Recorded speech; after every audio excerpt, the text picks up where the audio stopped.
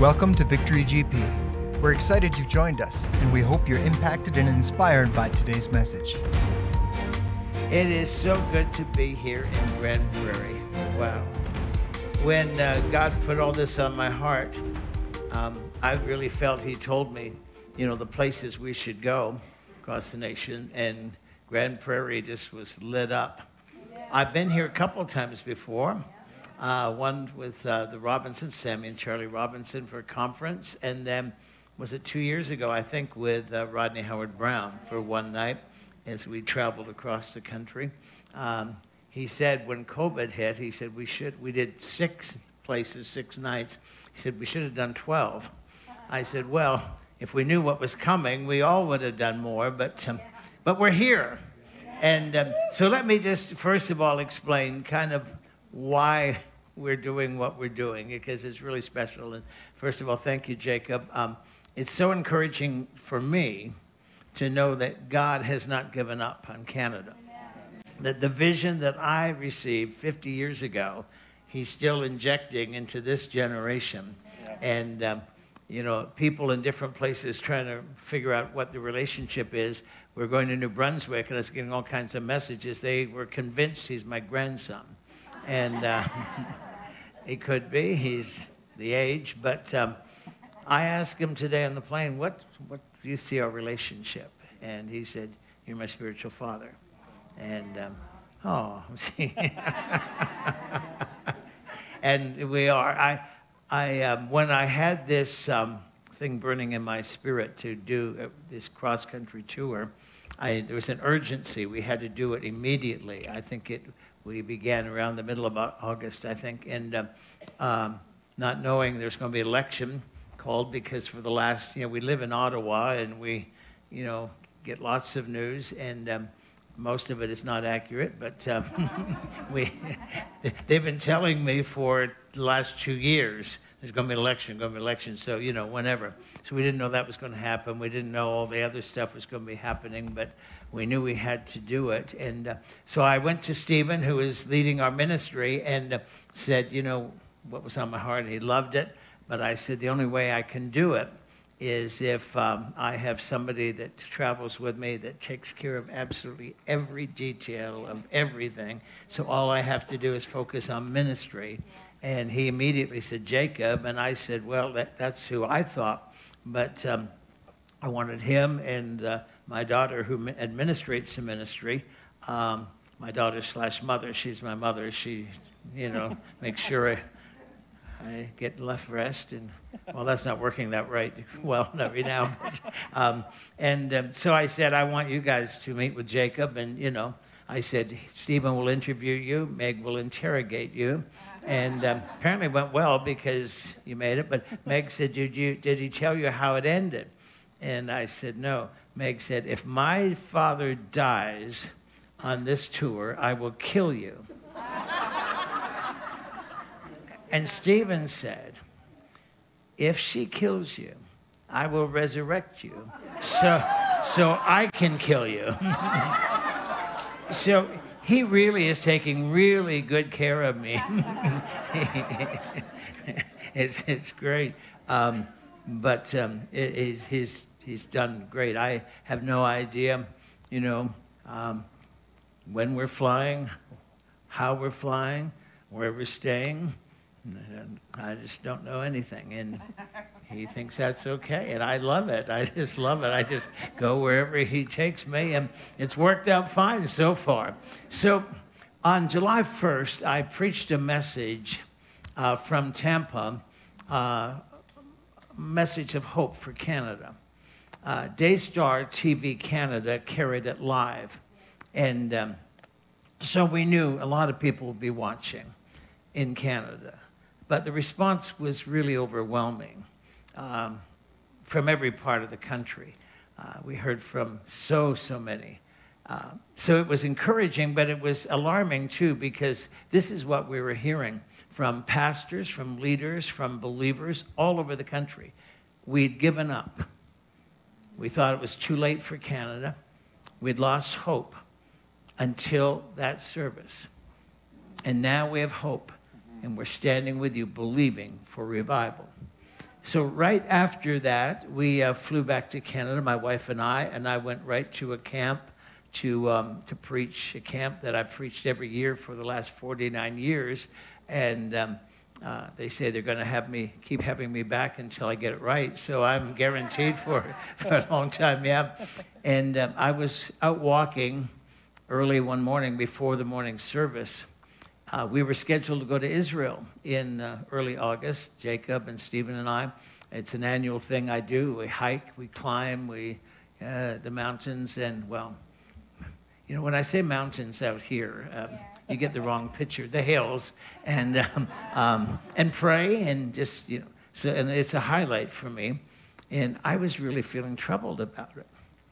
And I thought, why am I troubled about it? It wasn't anything to do with COVID. It wasn't anything to do with security. And I love Israel. I love going, and we've got so many friends there. And it just dawned on me. We've been waiting for Canada to open up for a year and a half, and now things were opening at that point. Now I'm leaving. It didn't make any sense. So I came back to the camp, and I said to Stephen and Jacob, I can't go. I just need to be here in Canada. I didn't know what that would look like, but I just have to stay here right now. You guys go. And they said, no, we're going to wait. So at that camp, people came to the meetings that had seen the program and had driven in and said the same thing. We'd lost hope. We'd given up until that. And then I came out to Alberta, to Moose Lake Camp, north of Edmonton, preached that camp, had an amazing time, and then down to Sylvan Lake, and the same thing. They were saying exactly the same thing. And this started stirring in me. We've got to get this message to every part of the country, and we've got to do it now. We've got to do it right away. And so we started almost immediately. It was crazy. And so to this point, we've been through British Columbia, Saskatchewan. We finish Alberta here tonight, tomorrow morning, and then Sylvan Lake Sunday, and then back to Ontario. We've done Northern Ontario, several churches, and did Ottawa this week, Tuesday night. And then we're doing Peterborough, where we connected, and then Sarnia, Ontario. And then our last trek, it's about the middle of October, we go to Newfoundland and Nova Scotia and Prince Edward Island. We finish our last Zen and Gardist in PEI, where it all started, which I think is significant. We had revival in New Brunswick. New Brunswick was phenomenal. We were in Moncton and in St. John. Meetings were over the top, and so we're talking with a group of pastors there about going back regularly. Because something's sparking in Canada. I mean, you can focus on what you want to focus, but this is Canada's time. Holy Spirit's moving, and we want to pray for you tonight. We want to believe God with you, and all of that. We're in some churches, it's depending on where it is and how it is, we can't lay hands on people. But I just discovered that Jesus, through Holy Spirit, isn't really good at social distancing. Well, I'm preaching. He just is touching everybody. And so we have seen, it really has amazed me that, as I preach on Canada, so many people get healed. Like, I like that, but it surprised me, really. And we have seen so many notable miracles in these meetings but both of us really have been feeling that God's going to do something really special here tonight and tomorrow morning. So we're absolutely delighted to be here.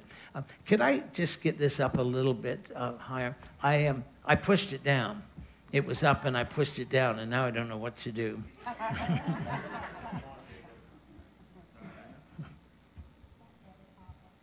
Yeah, that's good. See, this has been really good for me because I've really struggled with liking young, tall, thin guys. I told Pastor Paul today that, the idea had gone through my mind a few years ago to hire 2 ugly, old, fat guys. They wouldn't have to do anything, just stand beside me, and wherever I go, and people say, you look so amazing, but I get this, so. So we're just thankful. We're so I was encouraged before the Stand on Guard tour. I'm more encouraged now. I can tell you, because in the midst of everything, there's a people rising up saying enough is enough. And, the one question people are asking, and many of my neighbors who would never talk about anything, spiritual, have gone out of their way to say, Bill, you know the Bible, like, is this it? Is this it? Is this the end? And my answer is simply no. No, this is not the end. We are close to the end, and we can see how quickly the end can come and a world system can come. And like we've seen in our lifetime, what we never thought we'd see in our lifetime, the whole world shut down, the churches shut down in a day and all of that. But this is not the end. We are on the verge of the greatest move of God that the world has ever seen. Because before the Spirit of God is lifted from this earth and the Antichrist takes over, there shall be an outpouring of the Spirit of God upon all flesh. Yeah. And so we need to get excited because we are living in the day and the revival has already started. So I just want to warn you tonight, you're going to get encouraged. Amen. You're going to get encouraged tonight. Thank you so much, Pastor Charlotte, for hosting tonight. I love this place. I love it. And we had a great time of fellowship, Pastor Paul, today. And when I say fellowship, I mean we ate together. That's what we call fellowship. Sounds so much more spiritual than filling your faces. Can we just get together for some fellowship? Yeah. So it's good. These are our friends. And we love them. We love this place. And we've been praying more than ever for pastors and leaders and government leaders. It's an awful time for them. Everything keeps changing. And, but I'm glad you're here tonight because this is a great night. And we live in Canada. And Canada's great, but it's going to get greater. And I haven't come to talk about COVID. I haven't come to talk about the election, but let me say this. We didn't talk about the election before it was called, while it was on, or during. And so why would we talk about it now? Because it really doesn't matter. Sorry, but it really doesn't matter. I've been connected in Ottawa since 1972, 50 years, connected with a lot of politicians, and we get a lot of opportunities to be with a lot of people from Parliament Hill. And the more I'm with them, the more I'm convinced that they're not going to fix this country. But Jesus is. Jesus is. Jesus is. One of the problems I think that we have is that we really want government to legislate righteousness. And that's not going to happen. That can't happen. They can't do that. And the platforms and the policies of most of the political parties reflect the condition of our nation. But it's the church that has to rise up. And it's the church that is the righteous. And when revival hits, and it will, and millions are going to be swept into the kingdom of God in Canada, righteousness will prevail in the land, and it'll affect every part of our nation, including every government. And at that point, abortions will be stopped and traditional biblical values. But we just want them to do it. And we want them to do what the church is called to do. So it's time. Before we get into the word tonight, and then, we're going to minister to you, but many of you will be healed while I'm speaking, so just help yourself. Let me tell you a couple of things, because people know, our missions is the north. Stephen's heading to Nunavut in a few days. He'll be back up there and dealing with some, crises that's on right now. And he's being called by not only leaders in Nunavut, but First Nation leaders across the country, chiefs saying, can you come? Can you come? We're dealing with suicide. Can you come and give us hope? And so it's a great opportunity for the ministry. And, Stephen took leadership. Stephen and Becky, what would it be, 3 years ago, 4 years ago, whatever. I know there's just a blur, but we transitioned because what we're doing is too important to stop with us. So, just wise. And Stephen is a son in the faith, and nothing really changed at the administrative, but we walked together. And the thing that is a little challenging for both of us, we always were together. We always traveled together and ministered together. And then, everything kept growing and enlarging, and we have to divide and conquer now. So, we're doing this, he's doing the other things, and it's phenomenal. But people question us about why we go north and why our missions is the north. They asked my wife that years ago. Somebody did, why does he go north in the wintertime? And she said, he's either very spiritual or very stupid. And I never ask for clarification. I just, that's cute. But she knows why we go. In Bible school, we started ministering to First Nation people and fell in love. And when you fell in love, you just keep doing things. So that's been ongoing for 57 years. But it was probably about, 48 years ago that I first went north to Inuit community and fell in love with the people, fell in love with their culture. Just, I've learned so much from them. I was communicating with some of the leaders today, and it's just wonderful people. Some of my dearest friends are Inuit leaders in government and in the church.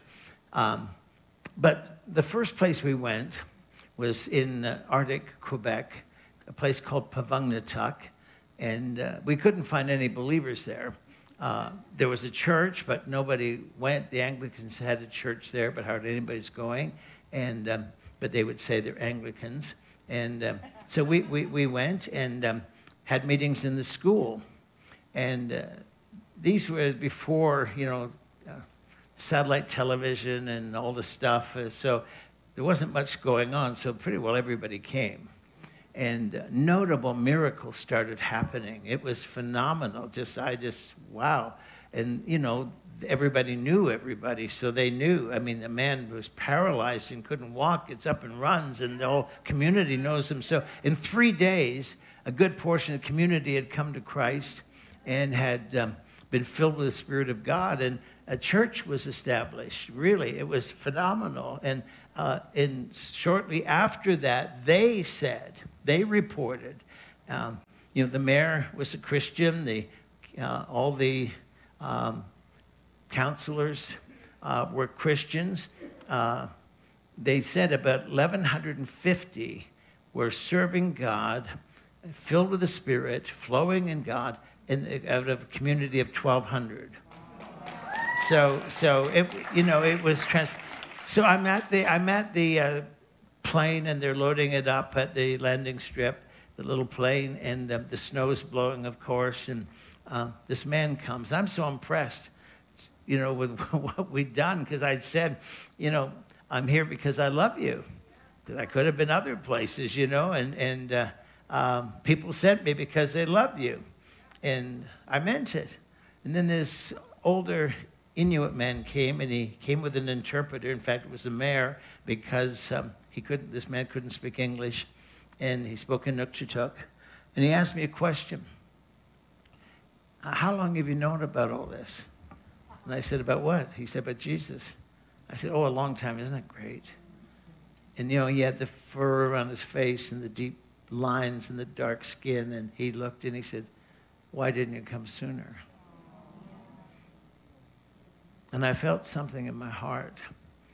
And the interpreter said, I'll tell you why he's asking that. He said, see the little cross over there, little white cross sticking out of the ice and snow? He said, that's his wife.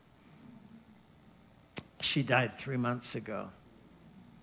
And he believes if you had come 3 months earlier, she would have been healed. But more than that, he said he'd never heard the gospel of Jesus. And he gave his life to Jesus that week, but she died never hearing in Canada. And all of a sudden, I wasn't very impressed. And I just looked at the guy. He's right in my face, and I just said, I'm so sorry. I'm so sorry. And I get on the plane, and the plane takes off and circled the village and tips its wings, and my face is against the window, and I'm crying. And I made a vow, God, I never want to look at another Inuit and have them challenge me, why didn't you come sooner? And so that just, I don't know, partly guilt, partly just, realizing the need.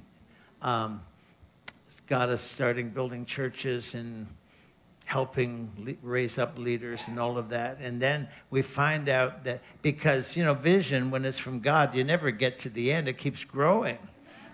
And so, the scripture that Canada is founded on is, he shall have dominion from sea to sea, river to the ends of the earth. So our mission is the ends of the earth, which is the Arctic. Well, then we find out there's Inuit in Russia, and then their language, their territory means ends of the earth. And a friend of mine had said, we didn't know he was prophesying, but he said a couple of years before this, Frank, every year you keep going farther north. If you keep going, you're going to end up in Russia. And we both laughed. And then he's still laughing, and I'm not, because it happened. So I thought we got to go. And we have the privilege of ministering to the last nomadic group of Eskimo people in the world. And in Russia, they call them Eskimo, but Inuit, the cousins to our Inuit here. And they travel with the reindeers, and they live in reindeer skin tents, and they keep moving. Every week they move, so you have to go out hunting for them. And so the best way to do it normally is to get one of these old military tanks. You get in it, and off you go.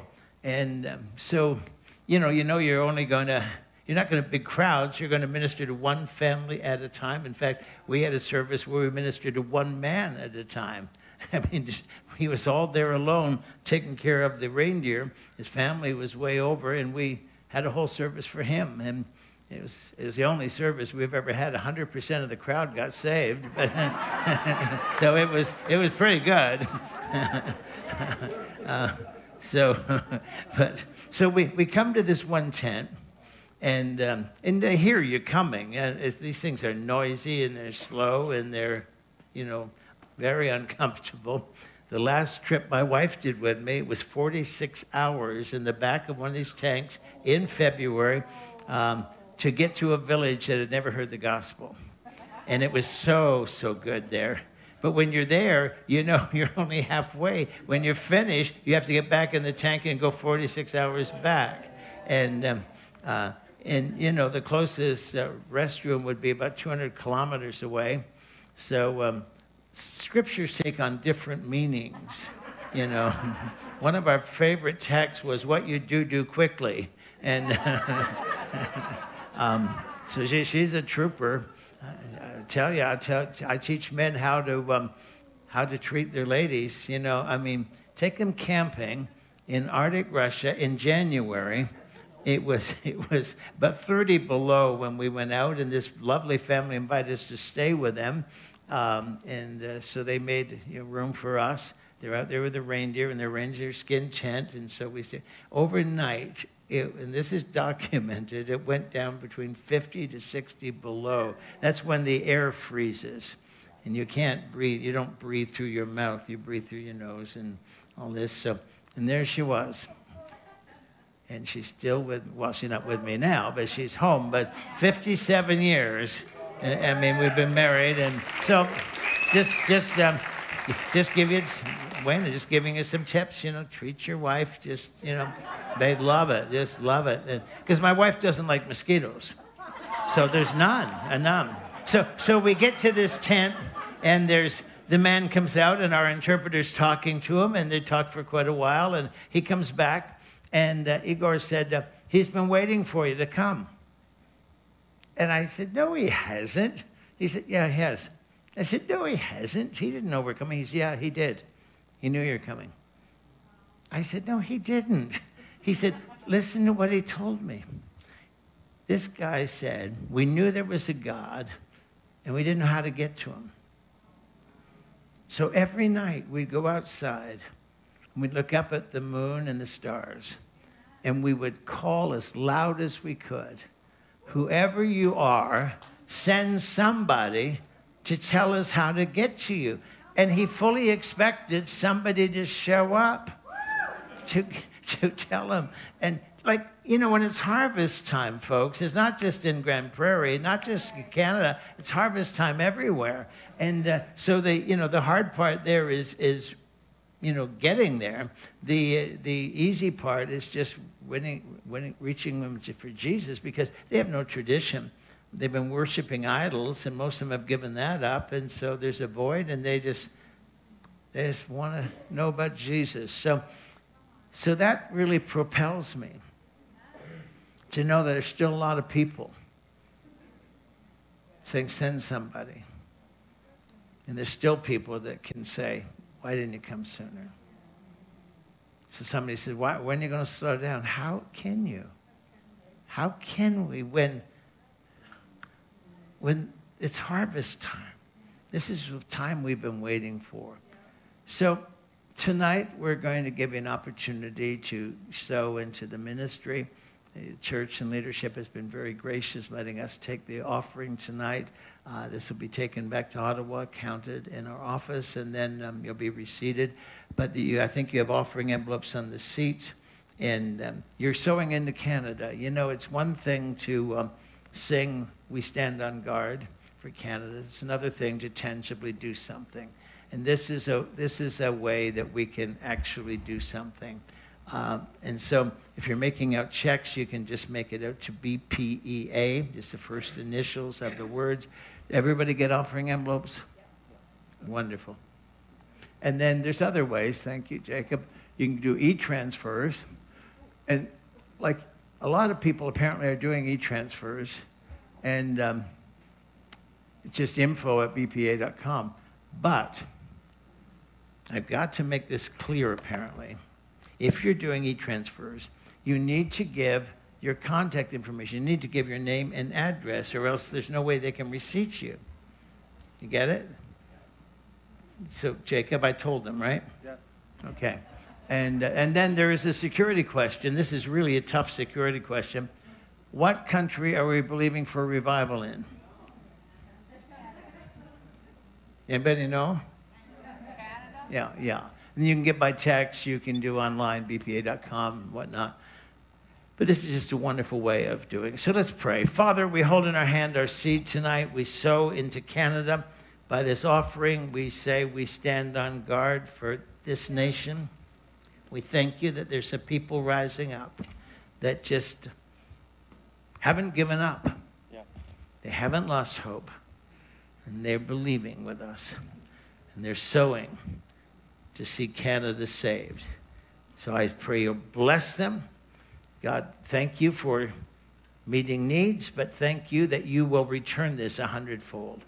Pressed down, shaken together, running all over the place. In Jesus' name, amen and amen. Go ahead and receive the offering, please. Let me just mention, while that's happening, we've got resources. We've got the books on healing, 6 Keys to Breakthrough in Healing. I'll be teaching on this tomorrow morning, so you might want to pick up a copy and use as a textbook. I think we have a limited supply, so 6 Keys to Breakthrough in Healing. And the book that I wrote, the first book I wrote on healing, answering some of the questions about healing, To Hell with Sickness. Did he say hell? He did. In some churches, this is a different church, but some churches, the teaching starts on the cover. Sickness does not come from God. It comes from the pit of hell. And that's where it needs to go back to. And so To Hell with Sickness. And then the best devotional book in the entire world entire world. It's called Jesus Every Day. One of the main problems and one of the main concerns I have is that Christians in Canada are not reading their Bible. It's really scary. It's really scary. Well, I don't have time. Yes, you do. You have time. People have time for what's important to them. People have time for what they want to have time for. And, great. I could fix your time. Turn off the TV for a while. Or, what time do you get up? Get up an hour earlier. Then all of a sudden you got an extra hour, nothing to do but read the Bible and pray. But a devotional book will help you. And that's where your parents started, really, 5 minutes in the Word, 5 minutes prayer. And so, a reading for every day and a scripture for every day, and that really gets you into it, and then you start digging more. So Jesus Every Day. I actually know the author of this. Her name is Gwen Prankard. So I'm a little partial, but it's really outstanding. Pastors all over the world have told me they get so much material out of this because Gwen is a teacher, and she goes through the layers, and whereas I'm an evangelist, and I just skim the top, So it's good. We actually, every year, Gwen and I go through a devotional, as well as all the other things we're doing for our spiritual life. And we did this one a few years ago because we hadn't actually done it. And it was so good. Gwen looked at me. She said, "It's really anointed." She said, I can't even believe I wrote that, but it's powerful. So we've got that. And then we've got history of Canada, Christian history, a lot of the stuff on there. And then there's some testimonies of healing on DVDs. Small Healing School, Healing 101, Gwen's testimony on honor. I'll be talking about that tomorrow. This is the story of the ministry, how it started 50 years ago when I went to Catherine Coleman's service. So Catherine is on this. The people that were on the bus coming back from Catherine when the revival broke out and then back in the Ottawa Valley, they tell the story. And it's powerful. So look at the past, hope for the future. And so all those things. And then, this is so neat. Does anybody know what a QR code is? Yes, really? Where was it I asked, and 2 or 3 people knew? British Columbia. But we're in Alberta now, so come on. So all of our audio and video, you can just take this card, and you can purchase online and download them. Which is really good. Jacob is really wanting me to push this because if everybody did this, he wouldn't have to carry all the heavy cases. So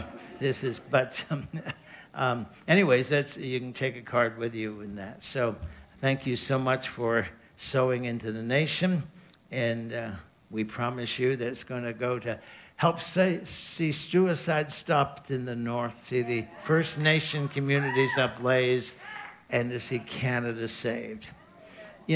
I've been saying for 50 years, in fact, this is the year, I'm in my Jubilee year of the vision. I was doing television with Dick and Joan DeWert a few months ago and talking about this. They said, well, this is your Jubilee year. It'll be 50 years this coming March. And so this is a good year to see the vision fulfilled. And I've been saying for the last 50 years, Canada shall be saved. And a lot of people say, it can't. Can't be. First of all, they say, well, a nation can't be saved. And then they say, well, no, I don't see that. Well, let's talk to Jesus. You see, here's the thing. If you've got problems with the things I shared tonight, please take it up with the management. I'm just in sales here. I'm just telling you, talk to Jesus.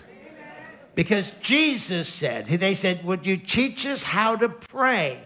And he said, every time you pray, pray that the kingdom will come here and the will of God will be done here on earth as it is in heaven. I'm telling you, if the kingdom comes here to Grand Prairie and the will of God is done here in Grand Prairie as it is in heaven, Grand Prairie will be saved, Alberta will be saved, Canada will be saved. I mean, it's just like that. And so Canada, has a destiny to take healing to the nations, but Canada needs to be healed.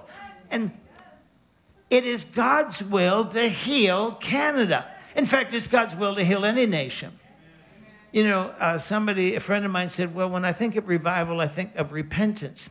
Well, I mean, this province in Saskatchewan, they've seen mighty moves of God in acts of repentance and revivals of repentance. And that's it. I mean, that's what he said. The word says, if my people, like, see here, we want the government to do it. We want other groups to stop doing stuff. God says, if my people, which are called by my name, will humble themselves and pray and seek my face and turn from their wicked ways, then will I hear from heaven and I will heal your land. The promise is that God will heal any land if God's people do these certain things. It's not that difficult, folks. It's not that complicated. I mean, we're waiting for God to do something. God says, well, I'll do it if my people will do this. And I'm here to tell you, he doesn't need a majority. He would have saved Sodom and Gomorrah for 10 righteous people. I believe there's more than that here in Grand Prairie.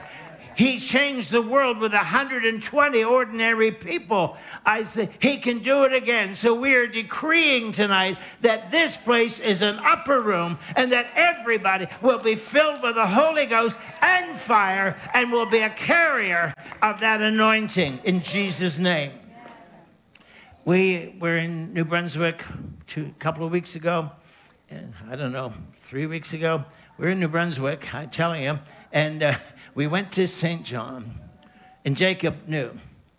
He said, you want to go to the cemetery, don't you? It's the only place I go to the cemeteries. Well, there's one in Jerusalem, just outside the walls of Jerusalem. I go there. I go to a tomb there, and it's empty. Why go to cemeteries? There's nobody there. You know, I did a funeral this week while I was home for a precious lady that had been involved in our ministry for years, and so I did her funeral. I explained to the family, this isn't her in the box. Like, this is a house she lived in. We're just committing the body that she lived in. But the spirit is with God. And so, you know, why bother going to cemeteries? Because they're not there. But we go to a cemetery in St. John, New Brunswick, and go to the tomb where Samuel Leonard Chile is buried. And I go there every time I go to St. John. And I'm always moved. Because he was the first man that had a vision that Canada should be a Christian nation. I mean, long before that, before Chile, who was the premier of New Brunswick, the explorers came, and they came with that intent, that this would be a nation set apart for God. And some people say, well, we don't have a right to claim that Canada's going to be Christian. I mean, all these other groups and all these other religions. Hang on, folks. Canada's been set up to take healing to the nations. When the power of God starts falling and the miracles start happening and the healings take place, millions are going to be swept in the kingdom of God. It's going to take more than just our words and our music and our talking and our programs. It's going to take miracles, signs and wonders through ordinary people. That's why tomorrow morning is so important. I'm doing a healing school tomorrow morning because God said everywhere you go, and you know, do the stand on guard, but the next morning do a healing school where you will teach people how to minister healing, how to flow in healing, and raise up an army of healing evangelists in every place. Because if every healing evangelist in the world came to Grand Prairie and had a big service, it would be wonderful. They'd have a big crowd, people get healed, people get saved. The next day, Grand Prairie would be exactly the same. That does not change the culture. An event doesn't change the culture. Services, I'll tell you what changes the culture. Ordinary people carrying the fire of God out there, laying hands on the sick. And when they see the lame walking and the deaf hearing and the blind seeing and cancer tumors disappearing and COVID being healed and the dead being raised through your hands, they'll come to Jesus. So that's why tomorrow morning is so important. Because it's really tragic that we say, well, that person is a healing ministry. Read the book of Acts. They all did. Everybody did. I mean, wherever they went, serving tables, people got healed. Walking down the streets, shadow healed people. I mean, if we're going to see the book of Acts repeated, then we're going to have what they had in the book of Acts, and that's the fire of God and the Holy Ghost just overflowing us. And so tomorrow morning's very, very, very important. So we go to the tomb of Tilly because he was the man that went to Prince Edward Island when they were founding this nation. And he read out loud Psalm 72:8. Happens to be engraved in stone in our Parliament buildings over the main entrance under the Peace Tower. He shall have dominion from sea to sea, from the river to the ends of the earth. Tilly said, this describes the geography, and it describes our heart and our vision. And they began this nation with prayer. But when you speak words under the anointing of God, you set something in motion. Yeah. I believe he set something in motion. And then the explorers that came, John Cabot, Samuel de Champlain, came to Eastern Canada, and Jacques Cartier, they all did it. They planted a cross in the soil and said, we claim this nation for God. It's like when they were, looking for gold, put a stake in the ground, and that stake said, this belongs to whoever the stake was. This land belongs to God. The planting of the cross gives us a spiritual right to take back what the enemy has stolen. And these people that came as explorers were not just religious people. They came for the primary purpose of reaching the native people for Christ. That was it.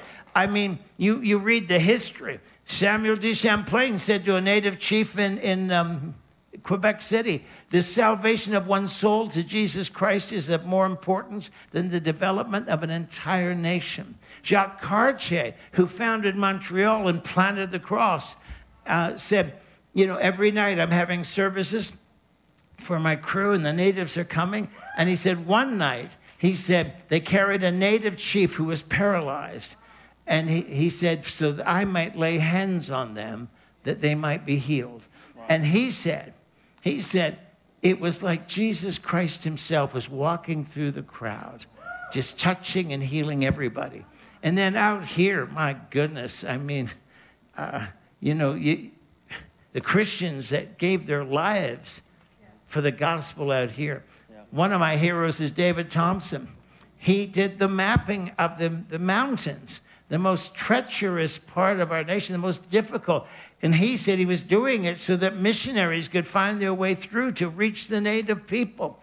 This guy came from England when he was 14. He had an accident, lost sight in one eye, and then he fell off his horse and he broke his leg and he was lame. I mean, if a young, blind in one eye, lame guy could do what he did, because every day he reached natives, he was having services for them. But more than that, he mapped out the whole mountainous area out here. And his maps were so accurate that even though they had equipment 100 years later, they were still using his maps. And when I read it in school, what he did, I thought, doesn't make any sense, because men don't look at maps. Real men don't look at maps. Like, you don't even know what a map is, do you? No, because there was a time we didn't have a little box telling us, turn here, turn right. I had my wife sitting beside me telling me. Well, she still tells me, but anyway. So, I mean, this is Canada. This is Canada. And so we go to Tilly's grave. It doesn't say he's a founding father of Confederation. It doesn't say he's the Premier of New Brunswick. On his tombstone, this was what he instructed on his deathbed. just put this. Name, date of birth, date of death. His trust was in Jesus. That's it. He was a preacher who went into politics to make changes, and he did. And we stood there, went with the pastor and his wife, and Jacob and I joined our hands. And thank God for the people that have paid a great price to believe God for this nation to be saved. And we committed our lives afresh that we will do whatever we can to see that vision fulfilled. Because you see, a nation in crisis needs a church in revival. Yeah. And so that's the point of this. We're here to spread some fire.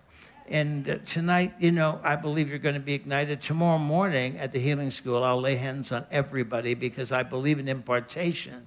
And I believe you are going to get an impartation of the healing evangelist, the boldness and the passion and the fire. But some of you say, well, I've already got the fire. Well, we're going to throw some gasoline on it tomorrow. And in fact, we're going to do that tonight. David, here's a picture of Canada.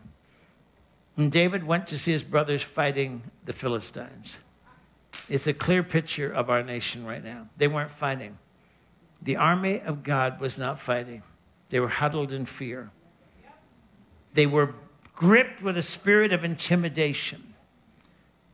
Because every morning and every night, the giant came out and intimidated them. We are the great Philistines. You're the army of Saul. And they believed it. They believed it.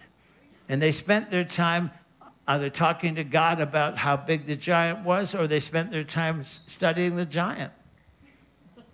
They were focusing in on the giant. Smith Wigglesworth said, you'll never pray the prayer of faith if you focus in on the problem. But they were. They were focusing in on the enemy. And the more you do that, the more intimidated you get, the more fear you get, the more afraid you get, and the more you say, there's no hope here. It's a picture of Canada today. And David came along.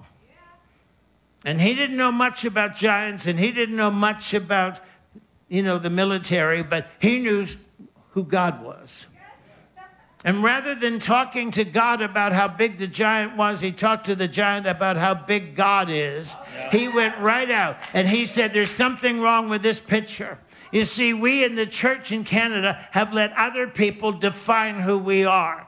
We've let the government define who we are. We've let the media define who we are. We've let them out there define who we are. And we've believed it. And we think, we're just fortunate to be able to still meet in our church walls, but just don't stir anything. Some of the leaders in government right now in Canada have told us that they feel that we're extreme, we're radical, and we're dangerous. And I'm here to tell you, they're right.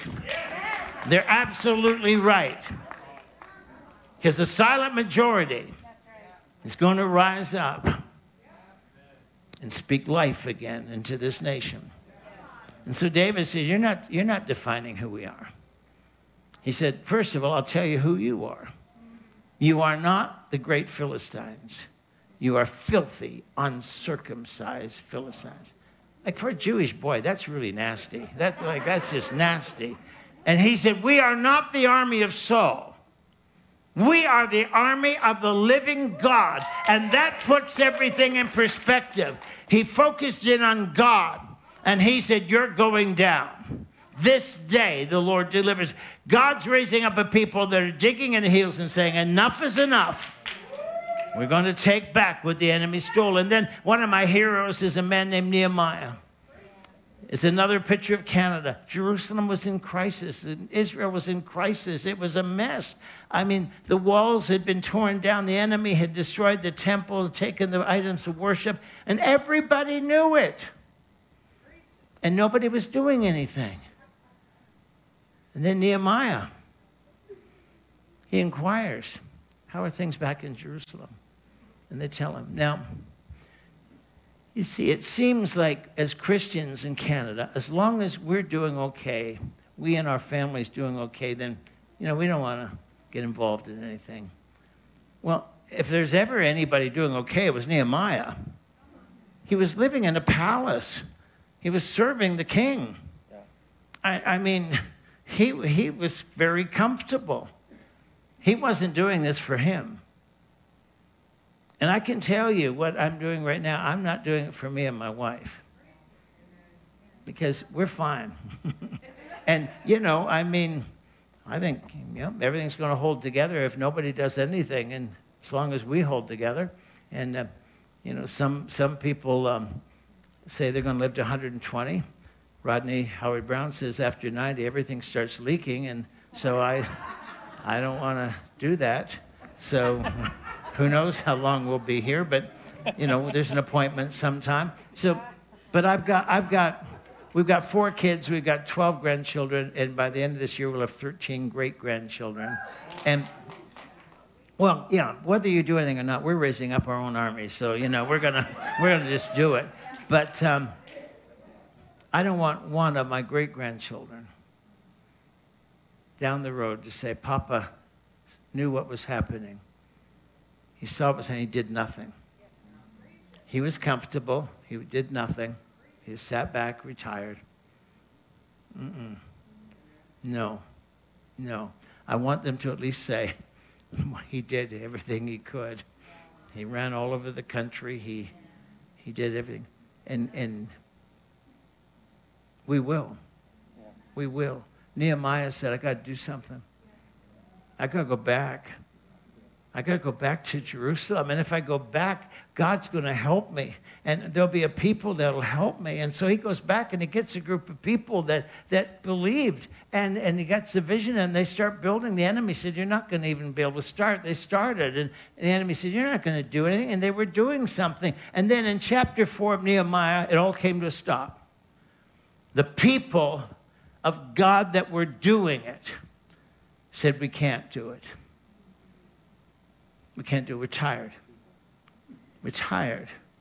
We don't have the strength anymore. Have you noticed how tired Christians are? And, we excuse it. Well, yeah, we're tired. Of course we're tired. I mean, look at all that's happening. The enemy has stolen our joy. And most people will say, well, you can't have joy. This is the season we need joy. Amen. This is the season we need joy.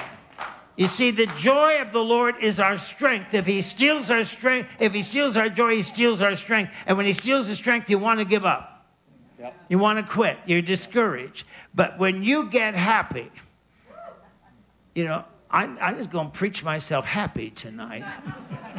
I do every night. And I mean, before I got out of bed in the morning, I don't think about all the negative stuff. The Bible says, if there's any praise, think on this. If there's any good report, think about this. If there's anything pure, I think about this. I get so encouraged. And then the first thing I do is put Louis Armstrong on. Before I put worship on, I put Louis on. And he sings, What a Wonderful World. And I talk right back to him. I know he's dead, but I talk to him and say, you're right. It's a wonderful world. It's not a bad world. It's not an awful world. It's a wonderful world. And people are great, and it's going to get better. It's absolutely going to get better. So Nehemiah comes back, and they're building, and now they're quitting. And they say, we can't do it. And this is what they said. Here's the Christian community in Canada for the most part. There's too much rubbish. They were focusing in on the negative. God has not called. Like, I got a call from a pastor. We were going to his city. We've already been there, and he was excited and happy. But before I went, he said, I'm just concerned about you coming. I said, well, what's your concern? That you're going to come and talk about COVID and vaccines and masks? I said, if you want somebody to come and do that, I can recommend some people. I know some people can do that really good. But I've decided not to know much about all that stuff. Like Paul, in the midst of all kinds of crazy stuff, he said, I just determined not to know anything except Jesus. Yeah. I mean, really. We focus in on the problem. We focus in on what the enemy's doing. Yeah. And then we divide and we fight over it. And And so they're talking about all the rubbish. And if you focus on the rubbish, you're going to get discouraged. Because I'm here to tell you there's a lot of rubbish out there. And then listen to this. This is amazing. The Jews who lived near them came 10 different times and told them, yeah, they're going to get you. Yeah, they're going to. You might as well quit. You're not going to be able to do it. 10 times they came. Well, who were these people? They were Jews. Well, just who were building the wall? Jews. Well, shouldn't they be helping them? But they're trying to get them to give up and quit. Who were these people? They were the Jews who lived near them, lived near the enemy. They lived near the enemy. They thought like the enemy, talked like the enemy, acted like the enemy, reacted like the enemy. And when anybody's going to do anything for God, they tried everything they could to get him to stop. With all due respect, we really don't have to be concerned about demons. We got Christians. Really, think about it. I mean, you say, well, I don't believe that. Well, you try stepping out to do something great for God. You try stepping out to believe God for a miracle. You'll have Christians coming to you doing everything to get you to give up. Oh, don't get your hopes built up. We're here to build your hopes up. The gospel of Jesus is a message of hope. It builds people's hopes up. You can't have faith without hope. Faith is the substance of things hoped for. So if you don't have hope, you can't have faith. And so they say, well, this isn't a good time. You're going to launch out. You're going to do something. It's not going to get any better out there. Read the book. It's going to get good in here, but out there, I'm just glad I'm part of this kingdom. We'll talk about that tomorrow. But they just want you to give up. Well, this is the best time to do anything for God. In fact, if you're going to do anything for God, you should do it soon. Like some people, I'm going to give one day. I'm going to go one day. Well, we're running out of time, folks. This is not the end, but we're close to the end. And I tell you, most Christians, they die without ever fulfilling their dreams and visions and prophecies and promises and wonder why God didn't do it, because they never stepped out. Miracles happen when you step out. Waters part when you step into them, but you'll have people do everything they can to hold you back. And so Nehemiah had a problem. Well, and the people of God said, we can't do it. You can't do it. And that's what stirred my heart. If Christians in Canada are saying we've given up, then it's over. I mean, if Christians in Canada say we'd lost hope, then it's done. The enemy won. But I'm here to tell you, there's a message of hope that's going into the hearts of people right now. And it's life for them. So Nehemiah called them all together. He said, okay, this isn't time to talk about the rubbish. God has not called us to be specialists in this area or that area. He's called us to preach the gospel of Jesus. Nehemiah said, it's not time to talk about the rubbish. It's time to remember our God, who is great and awesome. I'm here to tell you, folks, it's time to turn our focus off the rubbish, off the stuff, and focus on our God, who is great and awesome. He still can do what cannot be done. He's still a God who does the impossible. He's still a God of miracles. And when there is no hope, there is hope because of him. He said, it's time to remember our God, how great he is, and time to fight for our family. Thank you, Lord. Thank you, Lord. Thank you, Lord. We've got to get together. We've got to get together. The devil hates unity. He let people come in unity once in Acts chapter 2 and made a terrible mistake. Because look what happened. Well, he's doing a pretty good job now. Well, I don't know. He's doing it. We're doing it ourselves. We're lack of unity.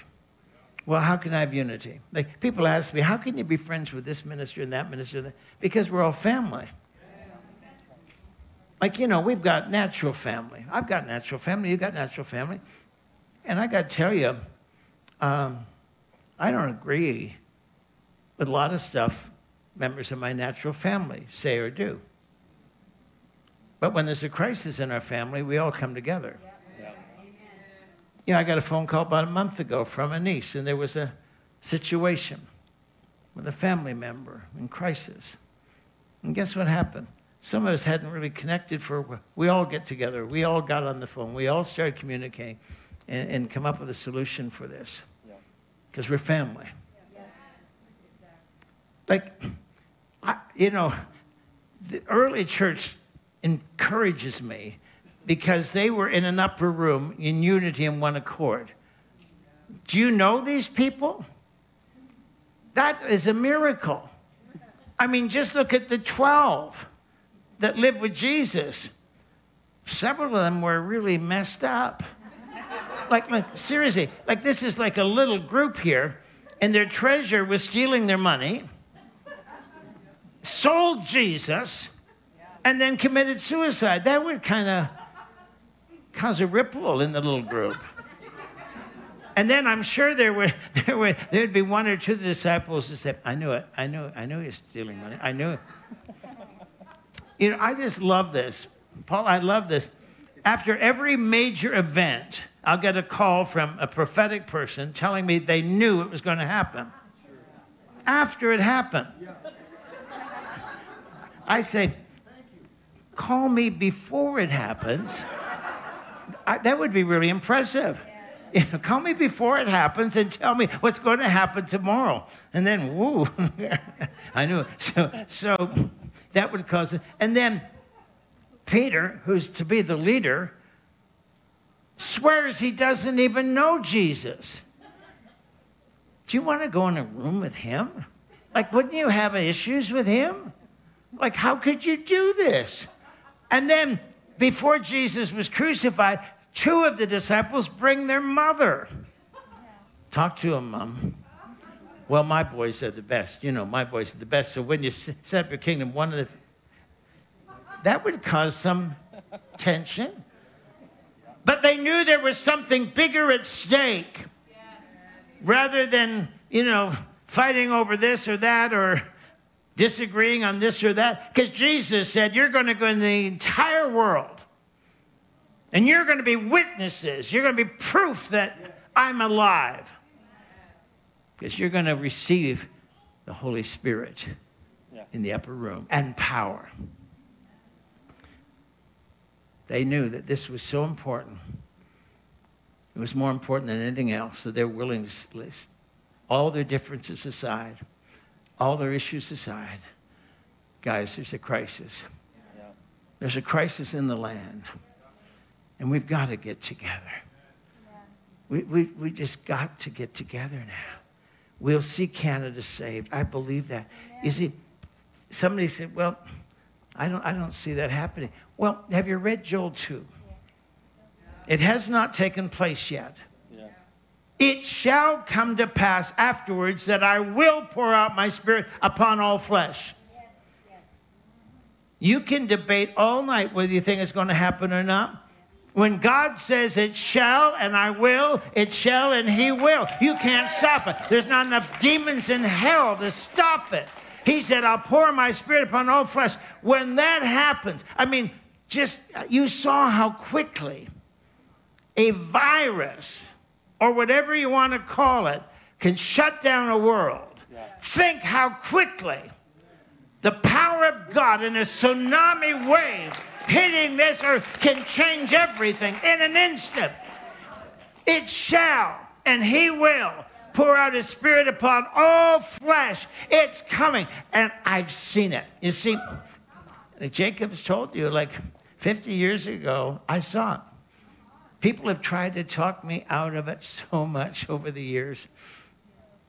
I've seen it. I've been in the future. It's clearer now.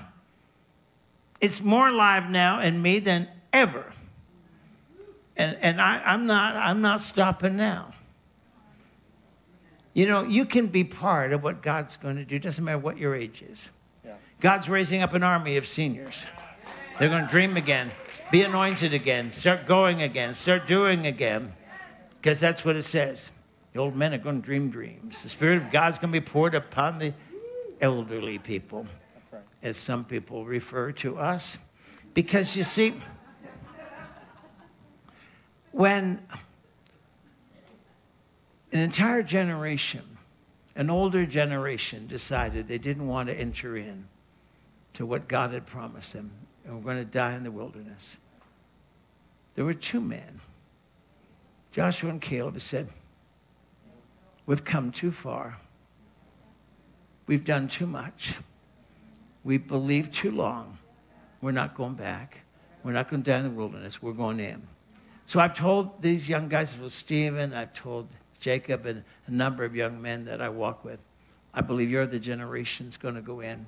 I believe you're going to enter in things that we preached and prophesied about and dreamed about. You're going to enter in and possess them all. But you're not going without me. Seriously. You can, see, to be part of a chosen generation is a decision. Nothing to do with age. You say, well, we're going to talk about that tomorrow too, because some of you say, well, I'm not well enough. Well, you will be. You will be. You start doing something for God. So let me just share this, and then we want to minister to you. I'm hearing this a lot. I think it's too late, Bill. I think Ken has gone too far. I think it's over. Can I introduce you to a man named Ezekiel and tell him it's too late? It's one of the craziest stories in the Bible. I love it. This is history. Like, this really happened. Yeah. God takes him up to a hill and says, what do you see? And he looks down. Well, valley full of dry bones. And then God takes him for a walk through this valley. And he discovers they're not just dead, they're dry. And the sun, they've been dead and dry so long that they're parched.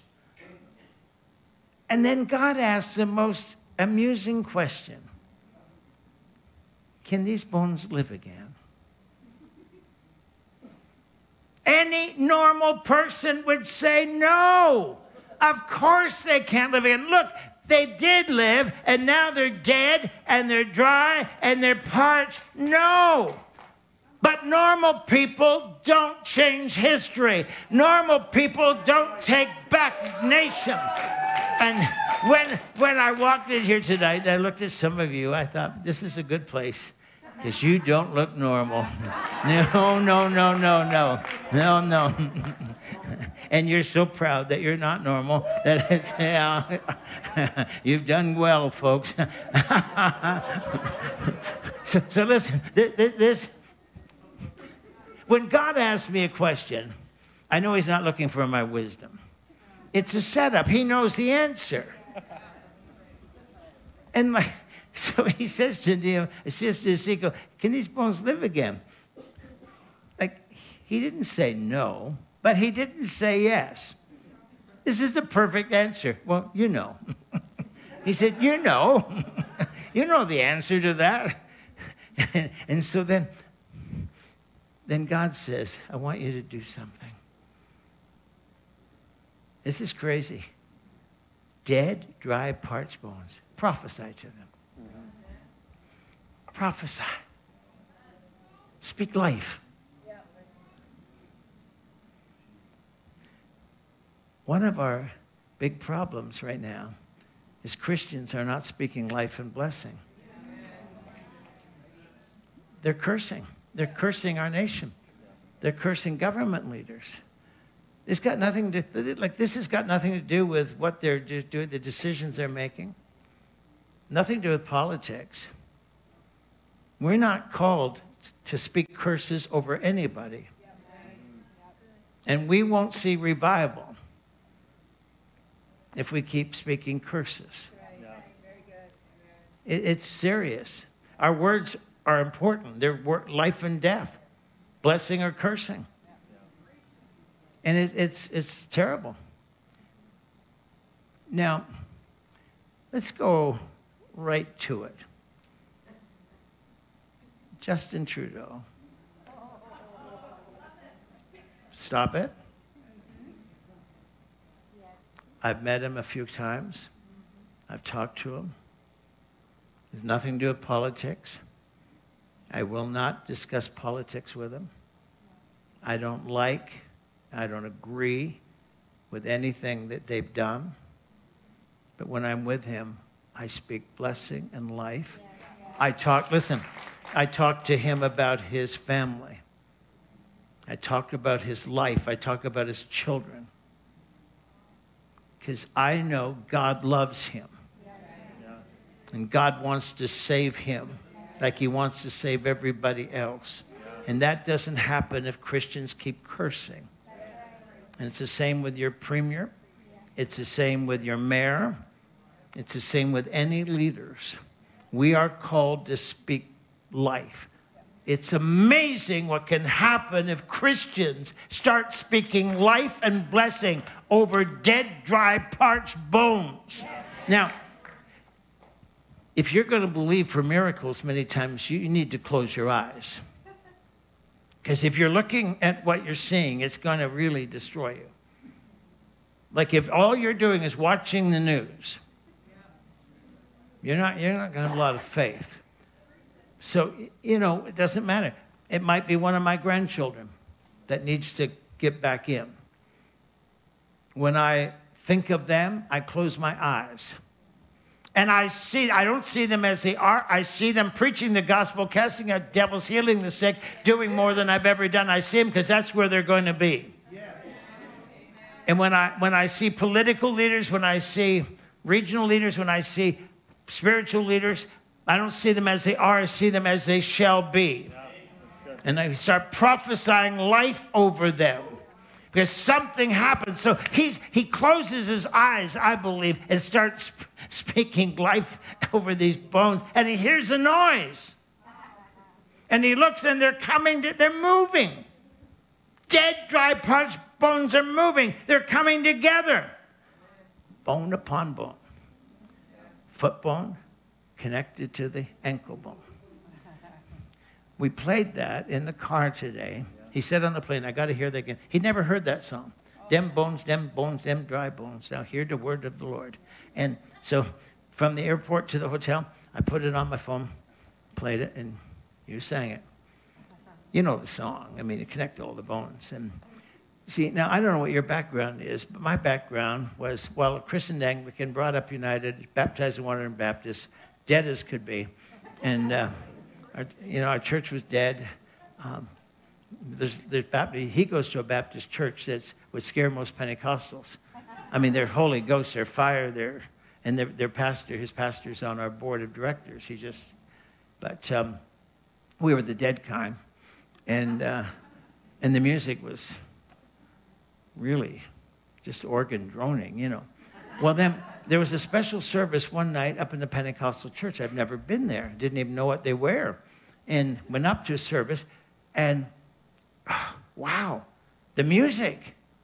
I mean, they were happy. They were actually enjoying it. I didn't know you're supposed to enjoy church. We were enduring it for 1 hour a week. Like I tapped my foot once to the organ, and my mother slapped me. Because, well, see, they were the days before kids had rights. So, we were brought up that way. She says, stop it, you're in church. So these people had their hands up. They were clapping. Some were dancing. I mean, the music was amazing. And then our pastor would bring Southern gospel groups in. I'd never heard of such a thing in my life. I loved it. I bought all their 33 1/3 long-playing albums and took them home playing them. But see, the church that I was a part of, I said, how do you know you're going to heaven? And they said, well, you can't know for sure. Just work hard in the church and hope for the best. So I did. I wanted to go to heaven. So I was a Sunday school teacher. I was young people's president. I was just young teen, but young people's president on the board of junior deacons. I ushered in every service. I helped dig the hole for the sign out in the front lawn. I'd do anything. because I want to go to heaven, and I still didn't know. That night, the first night I went to this Pentecostal church, I invited Jesus into my life, and I found out the leaders in my church were wrong. You can know. You can know. These things are written that you can know. Those that have the Son of life, those that do not have the Son of God don't have life. And that, from that moment on, and that was a long time ago, I knew.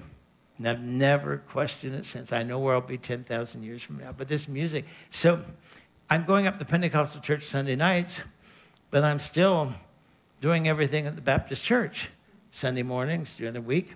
And because they thought I was just going through a little phase, you see, and he'll get over this and settle down. And so we had, I think it was a Saturday, we had a young people's thing going on at night. So I go to the church around noon, early afternoon, and down in the basement, the church is empty, and I'm setting up for the night. And I put the record player on, and of course you put it on as loud as it'll go. And that one song, this one group sang this song, you know, Ezekiel's bones, them bones, and connecting all the bones. I just love that. And somebody said, do you sing? Well, I sang with that group in the basement of the Baptist church. Because my thing is, if you don't sing well, you don't sing good, sing loud. And so I was singing at the top of my voice. And when we got all the bones connected, I take the needle and I put it back and we do it again. I just kept doing it over, totally oblivious of time, everything else. And so I'm singing and they're singing and it's loud. It is so good. And this man rushes through the door, dressed in a black suit, white shirt, dark tie. And he didn't look happy. And he said, what are you doing? I said, well, I'm singing about Ezekiel's bones. He said, there's a funeral going on upstairs. Yeah, that was really not, I didn't know. Apparently, while I was down there having my party, they arrived.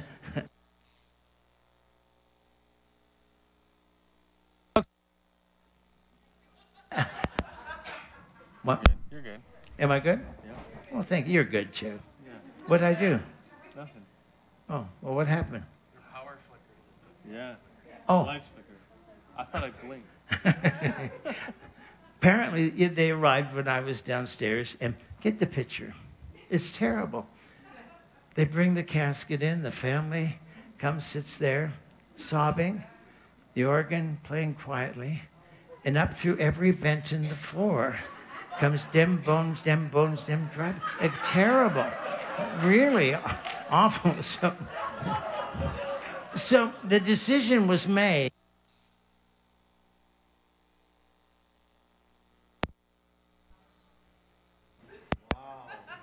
Wow. Wow. Decision was made that I would probably fit in better at that other church. And I didn't have to do any of this stuff anymore. I got a whole new bunch of friends and a new church, and a couple of them said, you'll be back in a couple of weeks. And, well, they're all the ones that were waiting are dead now, so. But, so when you receive Holy Spirit, ask for wisdom. I didn't have any, and it really helps. So the bones come together, and then skin comes on the bones, and they stand up. And, Ezekiel could have spent the rest of his life traveling around telling people about this, and then we say, and then what? Well, nothing. What do you mean nothing? Well, they were still dead, but it was amazing. I mean, that is amazing. And then he said something. God said, prophesy to the wind. Folks, we've got to do more than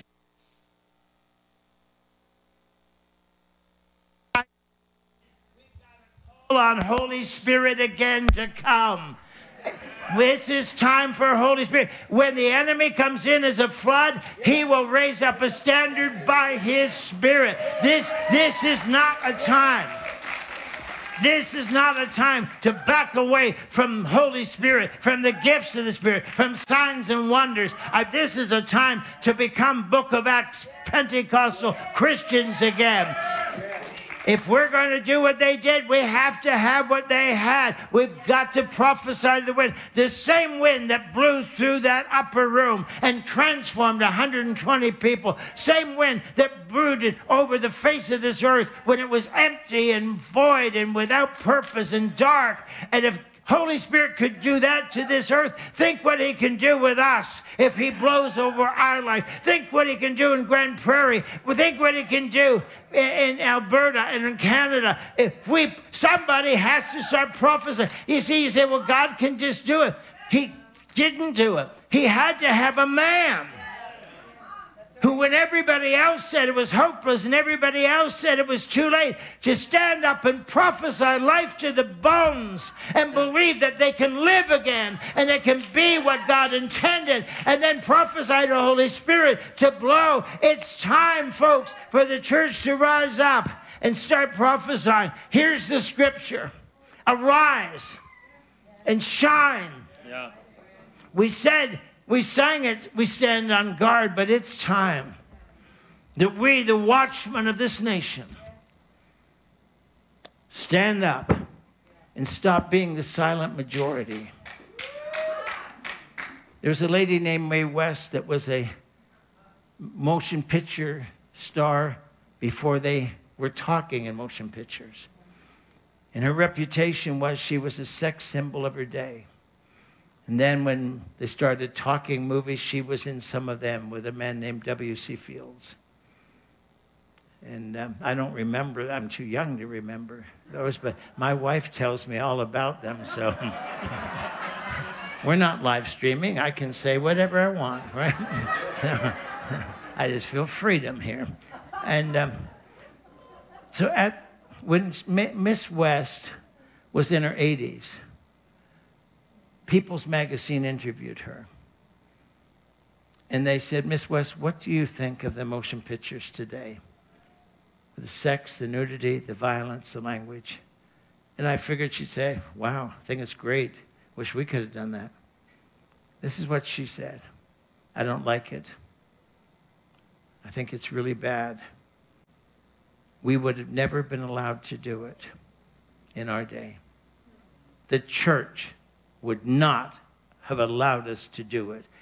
And Mae West said, where is the church today? I wonder sometimes if God isn't saying that. Yeah.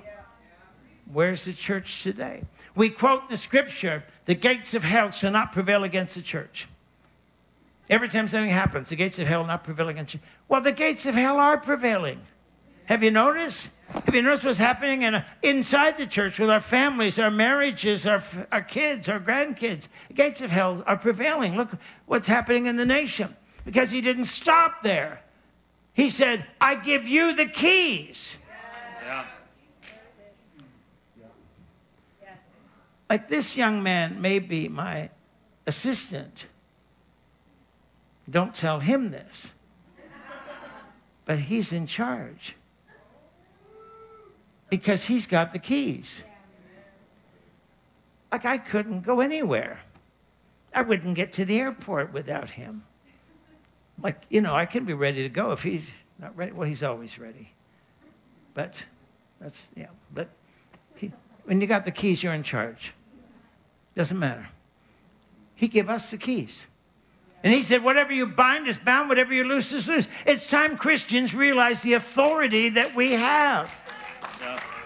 We're not a bunch of poor, weak sinners. All the power of the Godhead is inside of us. Our bodies are the temple of the Holy Ghost. I mean, he's called us for this hour. We've come into the kingdom for such a time as this. This is it. And this will be the church's greatest hour. The best years for the Church of Jesus Christ in Canada are not behind us or not now. They're ahead of us. I'm here to tell you, I'll prophesy that. I'll prophesy that. Arise and shine, for your light or your fire is come.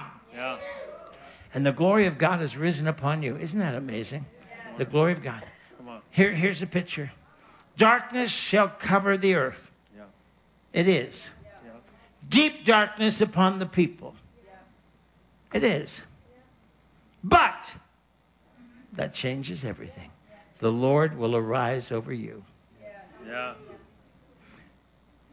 There was a point in history when he said, I'm looking for a man, a person. Stand in the gap, make up the hedge that won't destroy the nation. Folks, it's time that we say, God, I'm in. I'm in. I'm not going to give in up. I'm not going to give in. I don't believe it's over. I believe it's going to happen. I believe the revival that we're going to see will be greater than the Book of Acts, the Welsh revival, the Azusa Street, and all the other great revivals all put together. What we're about to see is, this is the big one. We get to write the last chapters of the Book of Acts. It's not finished yet. This is not over yet. But we've got to come together, and we've got to say we're going to stand on guard for what's happening on our watch right now. We're responsible. I mean, let's not brag about, how dark it is or complain how dark it is. We're the light. Let's not talk about how unsavory it is. We're the salt. Like, we're just saying, I failed. But it's not over. We're getting up. And we're digging in our heels. And we're joining our hearts and our hands together. There's a scripture that says, if any two will agree as touching anything on earth, it shall be done. We're going to agree together that Canada shall be saved. God's looking for a nation that he can use as an example. He's looking for a city that he can use as an example. He's looking for a group of people he can use as an example. And we talked today, why not here? Why not now? I believe this is significant time, folks. And I know I'm going long tonight, but excuse me, I've only got the one night here with you, and this is urgent. This is really, really important. We've got to get this in our hearts and spirit. And I've said to Jacob, everywhere we go, there'll be some that don't get it, but there'll be a core of people that will get it, and their life will change, and they're going to say, we're in, and we're at war here, folks. And we can't act like we're at a picnic anymore. We're at war. And the thing is, you're designed for war. You're created for war. I better stop. Because, see, if I keep going, I'm going to start preaching soon. And I don't want to do that. Not this tonight. You're just too nice. And Father, thank you. Thank you. Thank you that you're in this house. That while I've been talking, you've been moving. You've been ministering. You've been touching. Thank you from the front to the back, from one side to the other. And God, we start by saying thank you for Canada. Thank you for this great nation. There are people all over the world that would give anything to live here. And we get to live here. Many of us were born here, we're raised here, we'll die here, and many have come here because it's such a great nation, and we know where we're headed. We know the future. We know that Canada's going to be shaken by a great revival before the end. And so the choice is, are we going to be part of it or not? And so God, tonight, know our hearts. And there's a people who said, yeah, God, I don't know what it looks like. I don't know what it means, but I'm in. I want to be part. I want to be part of a revival that's going to turn the nation around. And God said to Ezekiel, if I can do this with these dead, dry bones, think what I can do for Israel. And I say to you tonight, if he can do that for Israel, think what he can do for Canada. It's not over and it's not too late, but somebody has to start speaking life, blessing, and call on Holy Spirit to move again. Thanks again for listening to this message from Victory Church Grand Prairie. You can stay connected with us on Facebook, Instagram, and YouTube by using @VictoryChurchGP. If you have any questions, would like to access our online resources, or would like to sow into this ministry, you can visit us at www.victorygp.com. You can also text to give. Just text 587-207-4387 and follow the prompting. Thanks again for joining us at Victory GP. Reach, teach, mobilize.